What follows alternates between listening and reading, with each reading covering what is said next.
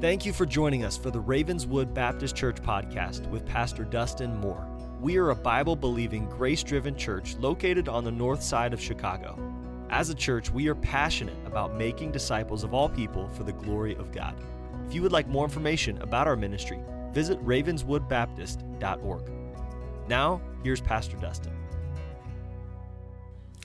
Titus chapter 1, if you will. Titus 1 this morning. As we continue in our study of a healthy church. The book that speaks so much to the health of a church. And so for our church, this is one of those texts, though, that it's pretty straightforward. It's pretty blunt. It doesn't pull punches. Sometimes we don't really know what to do with it. Within the context of Titus and the health of a church, we're going to learn today that a church embraces and must understand the importance of healthy conflict. The importance of healthy conflict. Now, there are some people who love conflict and confrontation. There are some people, man, if there's a fight, they're jumping in. Even if they don't know anybody, they're in, right? Picking sides, throwing punches. Some people are absolutely fearful of confrontation, of conflict. They'll avoid it at all cost. You might know where you sit in that mix. In a biblical sense, confrontation can be healthy. Conflict can be healthy. Conflict absolutely will be necessary in accordance with the Word of God. Now we do understand that the Proverbs tells us that only by pride cometh contention. That it's not a spiritual gift to be a contentious person. It's evidence of pride in our life. If contention is something we have always in our life, and boy, everything seems to be full of conflict and confrontation and tense conversations and tense moments, and we're constantly irritable and bothersome, that's not evidence of spirituality, that's evidence of pride in our life. But when it comes to the Word of God and the doctrine of the Scripture, specifically, now hear me very carefully, specifically the gospel of Jesus, conflict is absolutely necessary. Look with me at Titus 1, and let's look at verse number 10. For there are many unruly and vain talkers and deceivers, especially they of the circumcision. So they of the circumcision is an evidence of they're Jews, they're Israelites. They're Jews by descendant or nationality, but they claim to be believers in some way. Notice in verse 11 what Paul says. Whose mouths must be stopped, who subvert whole houses, teaching things which they ought not for filthy lucre's sake. One of themselves, even a prophet of their own, said, the Cretians are always liars, evil beasts, and slow bellies. This witness is true. Wherefore, rebuke them sharply, that they may be sound in the faith, not giving heed to Jewish fables and commandments of men that turn from the truth. Unto the pure, all things are pure. But unto them that are defiled and unbelieving is nothing pure. But even their mind and conscience is defiled. They profess that they know God, but in works they deny Him, being abominable and disobedient, and unto every good work reprobate. Now this is a very direct passage because Paul is speaking. He is speaking in the context of false teachers.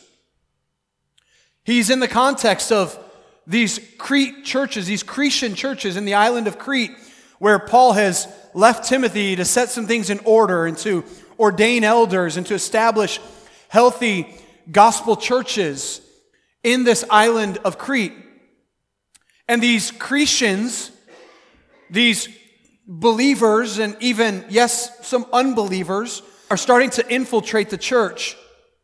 And they're beginning to teach dangerous doctrine. In fact, it's dangerous because mainly it's false doctrine. It's false teaching. It's not scriptural teaching.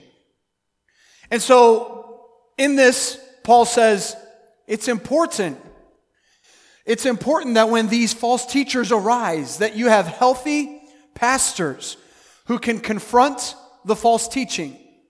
Now that matters because within the context of chapter 1, we found in verse number 6, 2 weeks ago when we were there, the qualifications of an elder. A pastor, an elder, a bishop who Titus is to be ordaining and putting them into the church. And the first word of verse 10 links verse 10 back to that whole passage on pastors and elders. That word "for" says, okay, because you're to ordain elders in every city, and this is the qualifications of these elders, these pastors. You need to understand one of the reasons you have to do so, Titus, is because there are false teachers that are in, and they're teaching, and their mouths, literally Paul says, their mouths must be stopped. You've got to stop them. And so a church, a healthy church, has to have healthy leaders, elders, pastors, who know false teaching and can stop false teaching when it arises. I say it often because I feel like in our Sunday nights over these last couple months in the book of Jude, it's almost all about false teaching. And so I've said it many times, the importance of our day, recognizing that if Jude and Titus were dealing with false teaching, you can rest assured that 2,000 years later, false teaching is not gone. In fact, false teaching has a greater platform today because of the means of social media and YouTube and you name it, the internet, all that. False teaching abounds with Amazon and books and we could keep going. But the false teaching that is readily available today. It's one of the reasons why, bear with me for a moment, it's one of the reasons why you and I need to be a part of a healthy church. It's one of the reasons why we don't just need 11 o'clock here, but we need the 10 o'clock small group Sunday school hour. We need the Wednesday night 7 o'clock hour. We need these various opportunities for the teaching that we get, the things we hear, the things that we read, the things that we're trying to process scripturally, doctrinally, theologically. What do we do with these things? And so the truth is, in a day of busyness, hear me very carefully, we have chosen to make the Lord's Day a possibility instead of a necessity. The word, we listen to the word less now than we used to because we're too busy, and the danger is false teaching is abounding and good teaching is decreasing in our life. Do you hear that? That's why you need to be in a healthy, biblical, gospel-teaching church. Because false teaching abounds, and that shouldn't surprise us. Jesus told us it would happen. Look in your outline there at all this. I've given you scripture here. And in fact, I don't know that all of it's in there, but some of it will be on the screen. Matthew 7:15. Beware of false prophets which come to you in sheep's clothing, but inwardly they're ravening wolves. Paul's told the elders, the pastors in Ephesus in Acts 20, for I know this, that after my departing shall grievous wolves enter in among you, not sparing the flock. Also, of your own selves shall men arise. These good men that Paul loved, he said, some of you guys are going to speak perverse things to draw away disciples after them. Paul told Timothy, who's a young pastor, he said in chapter 4 of 1 Timothy, now the Spirit speaketh expressly that in the latter times some shall depart from the faith, giving heed to seducing spirits and doctrines of devils, speaking lies and hypocrisy, having their conscience seared with a hot iron, forbidding to marry, and commanding to abstain from meats which God hath created to be received with thanksgiving of them which believe and know the truth. Peter said, but there were false prophets also among the people, even as there shall be false teachers among you, who privily shall bring in damnable heresies, even denying the Lord that bought them, and bring upon themselves swift destruction. And many shall follow their pernicious ways, by reason of whom the way of truth shall be evil spoken of, and through covetousness shall they with feigned words make merchandise of you, whose judgment now of a long time lingereth not, and their damnation slumbereth not. John said in his second epistle, "For many deceivers are entered into the world who confess not that Jesus Christ is come in the flesh." This is a deceiver and an antichrist. Jude told us that "Beloved, when I gave all diligence to write unto you of the common salvation, it was needful for me to write unto you and exhort you that you should earnestly contend for the faith which was once delivered unto the saints. For," there's that linking word again, "for there are certain men crept in unawares, who were before of old ordained to this condemnation, ungodly men, turning the grace of God into lasciviousness, and denying the only Lord God and our Lord Jesus Christ." My friends, church family, hear me very carefully. I'm extremely passionate about this. Extremely passionate about this, because the best answer for false teaching is good, biblical, contextual, Jesus-exalting, scriptural teaching. The problem is there's a famine in this land for the good word of God. And unbeknownst to us, we get drawn away. We get drawn away from what the Scripture truly teaches. So the New Testament consistently exhorts readers regarding false teaching and teachers. Pastors are to be equipped to deal with this, with confronting those that teach false doctrine. This might be one of the reasons that Paul told Timothy that pastors are not to be novices. They're not to be rookies. They're not to be cutting their teeth with the word with a group of people. That a pastor has to know the word.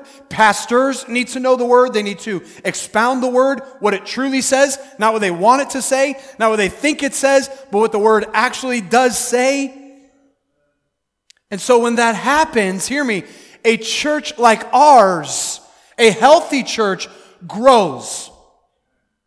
Because the more we are in the Word and know the Word ultimately grows us by the grace of God, strengthens our walk with Jesus, reminds us of who we truly are, reminds us of our necessity and our need for the gospel in our life. If you don't believe me, stay around churches long enough, and you'll hear people who can take the Word of God, and as Paul said to Titus, they can teach from the Word of God commandments of men. They could take the very Word of God. Why does it matter that a church teaches, and why I believe the best way, yes, this is my preferential opinion, the best way to teach the Word is verse by verse through the context, so that I am not here to give you the commandments of Dustin or the commandments of Ravenswood Baptist Church, because that has no eternal good to your soul. I'm to teach the Word of God as it says, not as I think. And so, false teaching abounds. So we're going to see three things this morning in this text.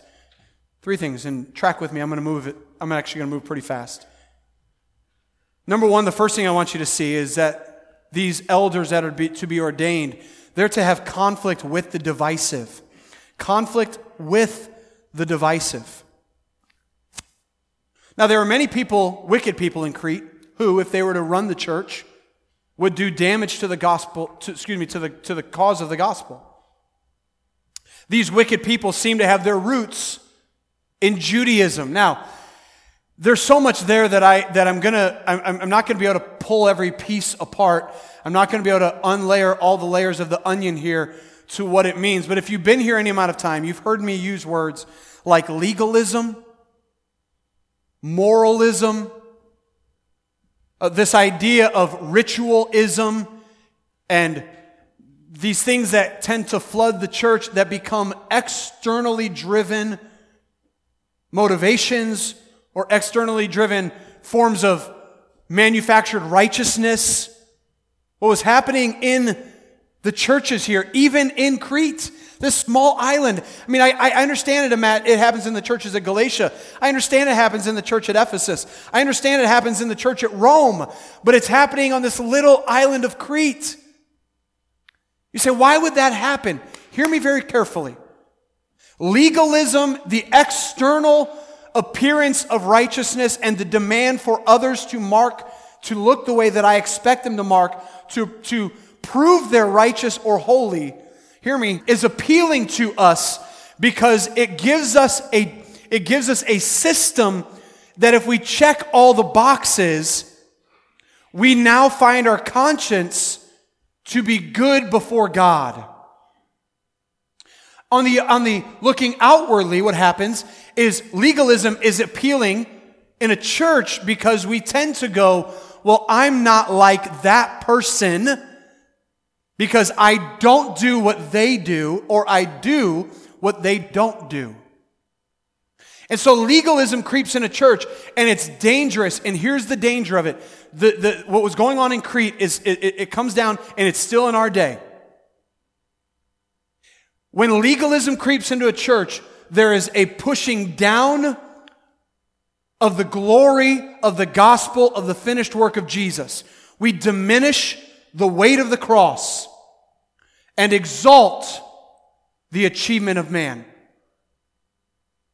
We diminish the work of the gospel, the power of the Holy Spirit, and we exalt something that I do or don't do as my standard for righteousness.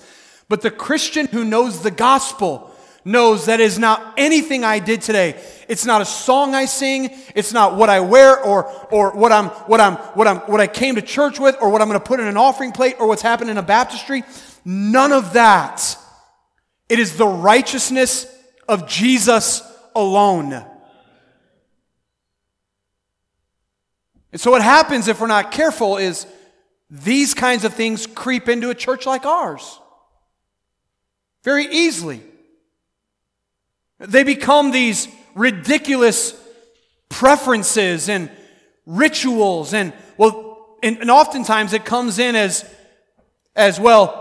You know, in the church that I grew up in, or the church that I got saved in, or the church, I like this church, I like how they do this, I like how that pastor does this, I like how they have this ministry, and it becomes this divisiveness over things that are not scripturally mandated. Let me just warn you, be careful about being divisive over your preferences. Be careful about being divisive about what you simply like, as opposed to what Scripture says we're to be obedient. That's going on here. And so Paul tells Timothy, you got to confront these people. You got to confront. Notice what he says there.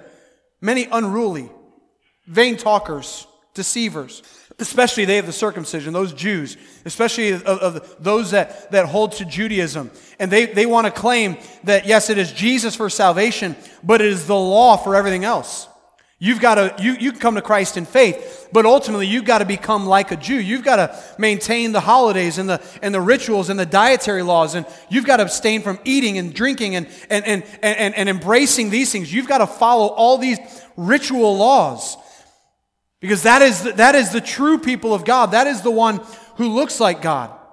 And Paul says, those people, guess what, Titus? Their mouths must be stopped. They got to be stopped.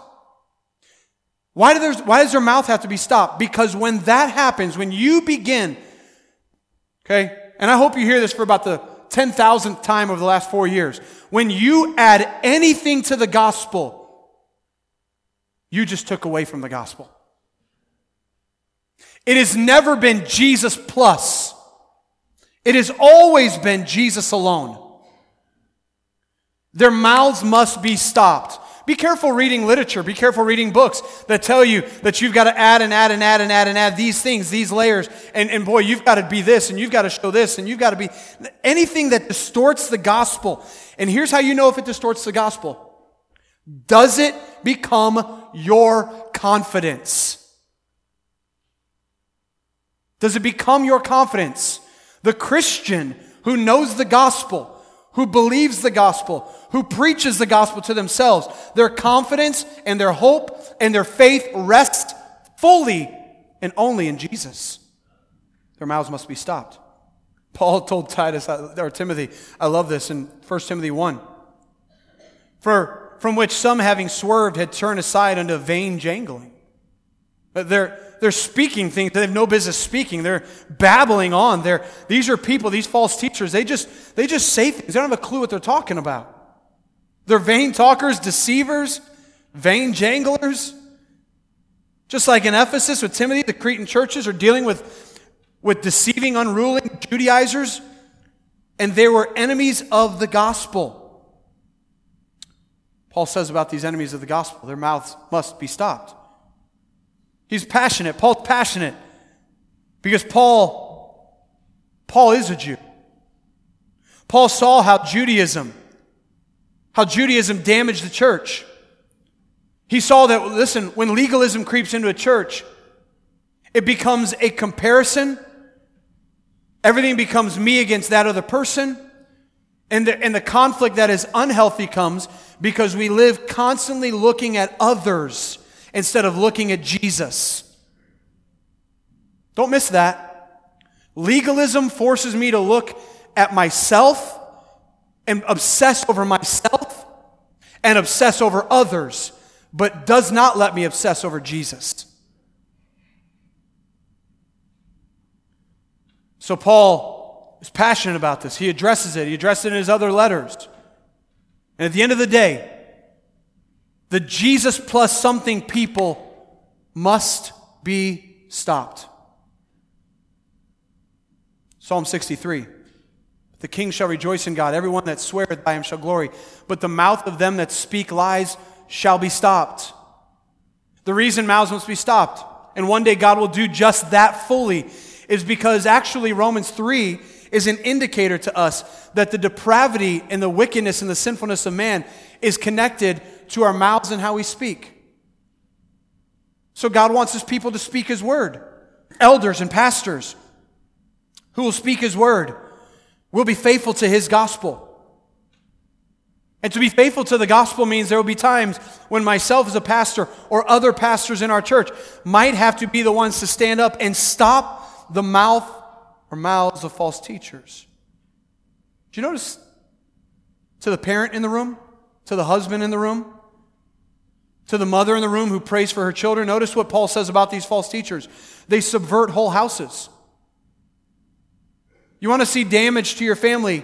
Submit to false teaching.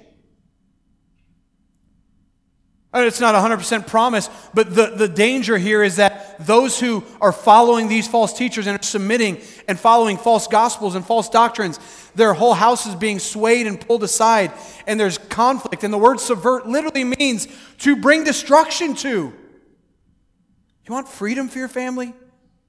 Give them the word. Give them the word. Their teaching is out of line with Scripture. Their motives are wrong. We found there at the end of the passage. For filthy lucre's sake, they're in this. They're selling books, right? Their TV broadcast. It's laced with motives. It's motives of trying to sell money, to make money, and to preach a false gospel that seems to sound good, and it gives us this qualification of because this happened to me, I'm spiritual. Because I'm doing this, I'm spiritual. This is nothing other than a moralistic, legalistic, anti-gospel. And it must be stopped. So it's important that healthy, Christ-centered biblical elders be ordained. It's important. It's important, and I understand. Oftentimes my preaching, my teaching will happen in the context of there's going to come a day where you might not be sitting at this place. And by the way, it's highly possible that one day this place might be a place where somebody's mouth has to be stopped. But it's possible you'll end up at another church and you will need to be attentive to the message of the gospel. Where is the preacher trying to give you confidence in yourself or in Jesus? Is he preaching what the Word says? Or what seems to be interesting and cute and funny and full of great stories? That's all got its place. But the Word of God has never been any of ours to change. So biblical elders must be ordained. Secondly, conflict, not only conflict with the divisive, conflict with the deceived. Paul goes on to Titus, and says, one of themselves, even a prophet of their own, said, Cretans are always liars, evil beasts, slow bellies. I always get a kick out of that. Paul then goes on to say, this witness is true. That guy was right. Paul is referring back to, I told you a couple weeks ago, to Epimenides, who is a 6th century BC poet who's from the island of Crete. He referred to the Cretans as being liars and deceivers. They're always manipulating out on the seas. They're kind of pirates, if you will. They're just terrible people who are constantly taking things for gain, and they're evil beasts. Literally, he calls them animals. The way they live, they're just animals. Slow bellies, and seems to be an interesting phrase. Slow bellies refers to, specifically here, it refers to the idea of absolute laziness. They're lazy people who want to eat and drink and do nothing. They're partying and they're just abusing their bodies. Paul says, yeah, I've witnessed this. That guy was right. So he goes on to say, rebuke them sharply, that they may be sound in the faith, not giving heed to Jewish fables and commandments of men that turn from the truth. So he tells Titus it's necessary. It's necessary for rebuke to happen. It's amazing that in our day, many of us have been in churches a long time where maybe rebuke was constant. And so we don't want to be rebuked. We're not willing to let somebody tell us that that's biblically wrong. But a healthy church and healthy pastors will, yes, rebuke false teaching in a church. Rebuke them. Who is them? Well, I would argue, because a healthy congregation is what is the theme here, that I believe that what Paul is saying is that the congregation at times might need to be rebuked for adhering to false teaching. This would not and should not be the norm in a church, but it is absolutely necessary at times. Why? Well, Paul tells Titus why. And you need to know why. Why it is okay for a church where sometimes rebuking might happen. It is because we may be sound in the faith. Can you believe that rebuke and rebuking is to be a part of correcting? We do that as parents often. We say to our child, as I feel like I've said too many times in 13 years of parenting, why do you think that if you skip brushing your teeth, you'll never have to go to the dentist? Rebuking a thought to bring back to the truth. Rebuking an action that is contrary to the truth. And so these people, these believers that are here, that are hearing this false teaching, they are beginning to adhere, they're beginning to follow, they're beginning to subscribe to this kind of thinking. They're reading the books, they're hearing the podcast, they're seeing the YouTube video, they're seeing all this, they're sharing it on Facebook, man, and it sounds good. It's this big church pastor who says things well, and boy, he says it, and he looks good saying it all, but at the end of the day, a rebuking is often necessary. I heard a pastor recently, a big church pastor, and boy, he sounded really good in the 3-minute clip on Facebook when he said, some of y'all been fighting your Goliath for years. It's time for you to throw the stone and kill your Goliath. And everybody's sharing it and go, man, just kill your Goliath.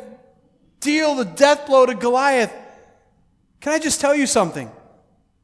You are not David. And your boss is not Goliath. Your problem is not Goliath. Don't miss that, okay?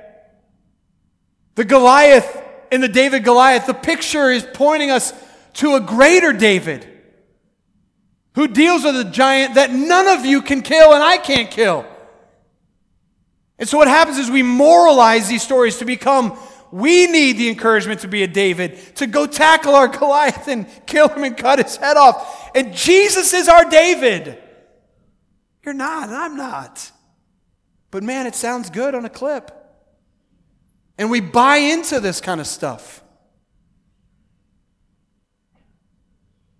My job as a pastor, one of my jobs as a pastor is to help this church be sound in the faith. To not draw you to fables and commandments of men. To not draw you to these teachers and preachers that are giving you prosperity gospel theology trash. But are deepening your confidence in the faith of the gospel. Deceived. You say, Pastor, how do I know? Well, we're going to get there in just a moment. How do I know if who I'm listening to? How do I know if that clip that I liked on Facebook?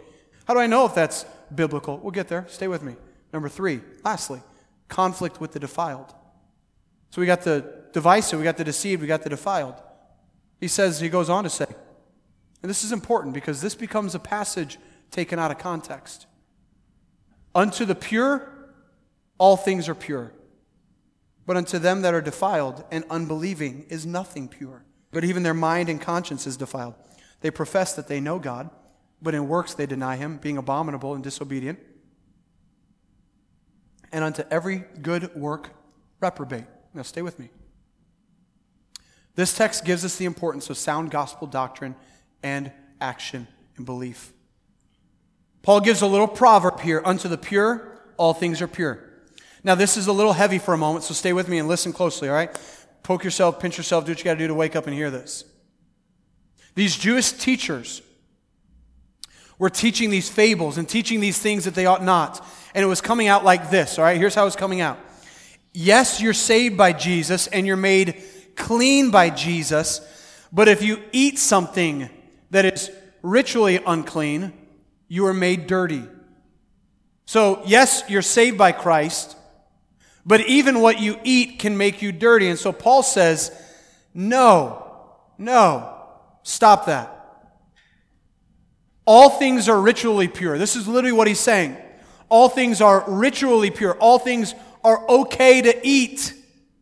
All things are okay to those that have been made morally pure by Christ. We're not put under the Jewish ceremonial law, forced to be Jewish. The point here is not about eating and drinking, although there's a point to that. I gave you a passage there, 1 Timothy chapter 4, that God has given us good things to enjoy.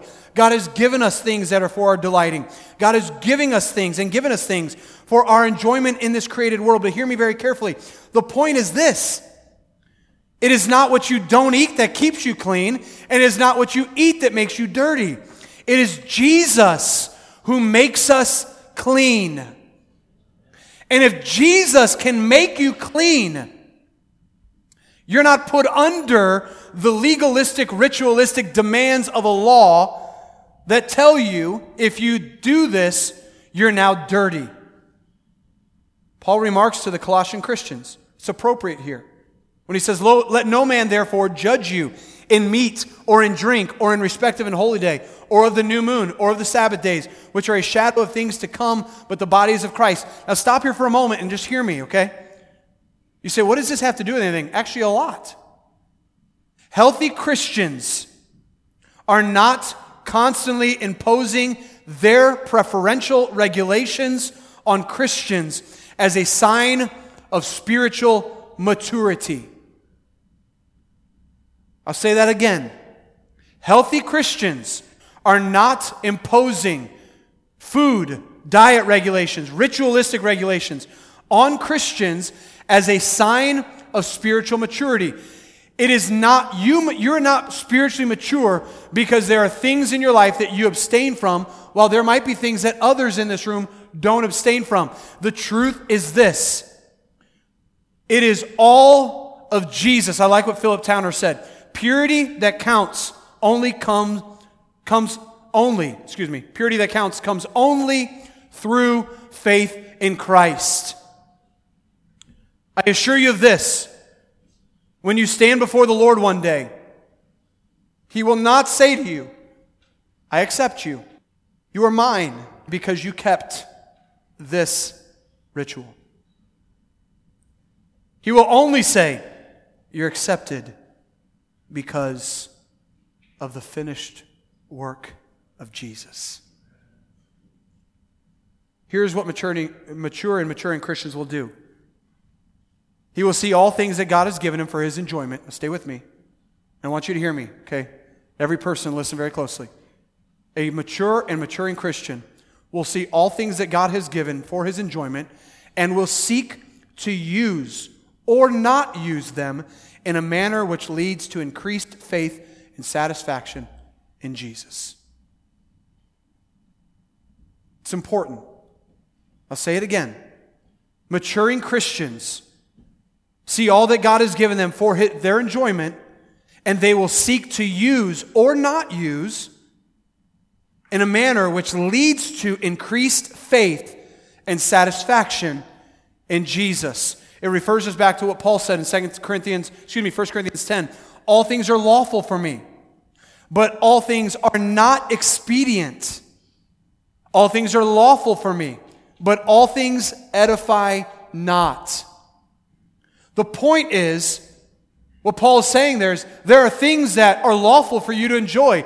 There are things that you can absolutely enjoy today that have been given to you by God. And you might go, well, I enjoy them and others don't. Who's right and who's wrong? Or they enjoy and I don't. They eat this and I don't. I eat this and they don't. I do this and they don't. The point is this. Paul says, all things are lawful for me. I'm not under the law of that. But all things are not expedient. They're not best for me. And all things are lawful for me. But all things edify not means they don't all build me up.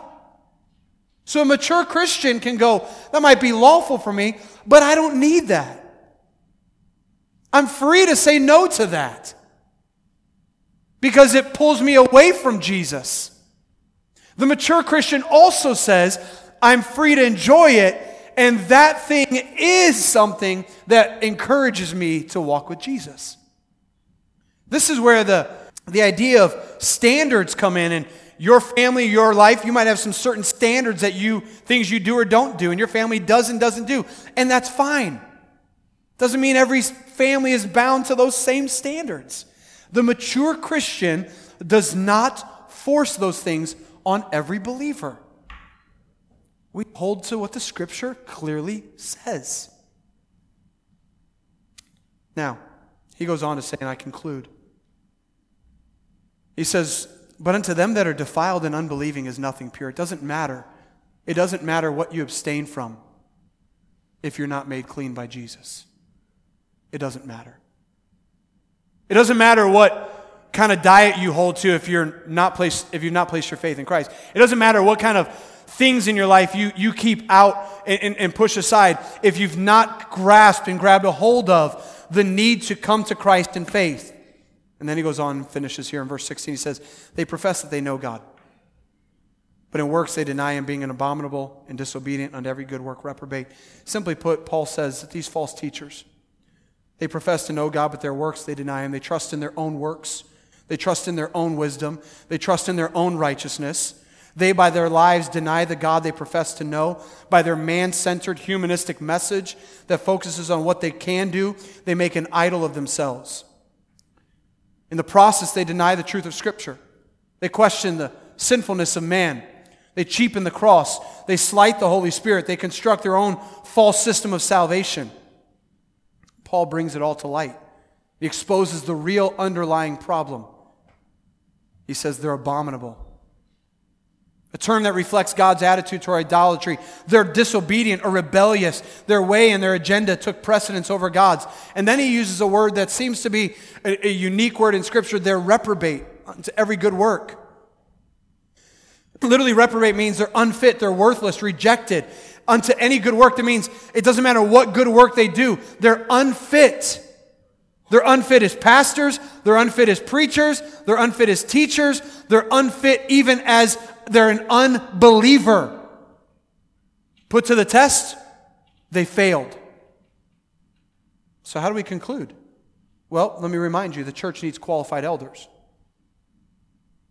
Elders that can lead the charge with good doctrine against bad doctrine. The church also needs believers. It also needs believers that are committed, that they understand that the most important part of their life is the intake of the Word of God. See, that seems very pointed. It's extremely pointed. The intake of the Word of God. Judaism is not our issue, but legalism and moralism is a big problem in our day. Now I conclude, hear me very carefully. A healthy church is clear on the true gospel. A healthy church makes much of the gospel, not the commandments and rituals and traditions of a church or a person.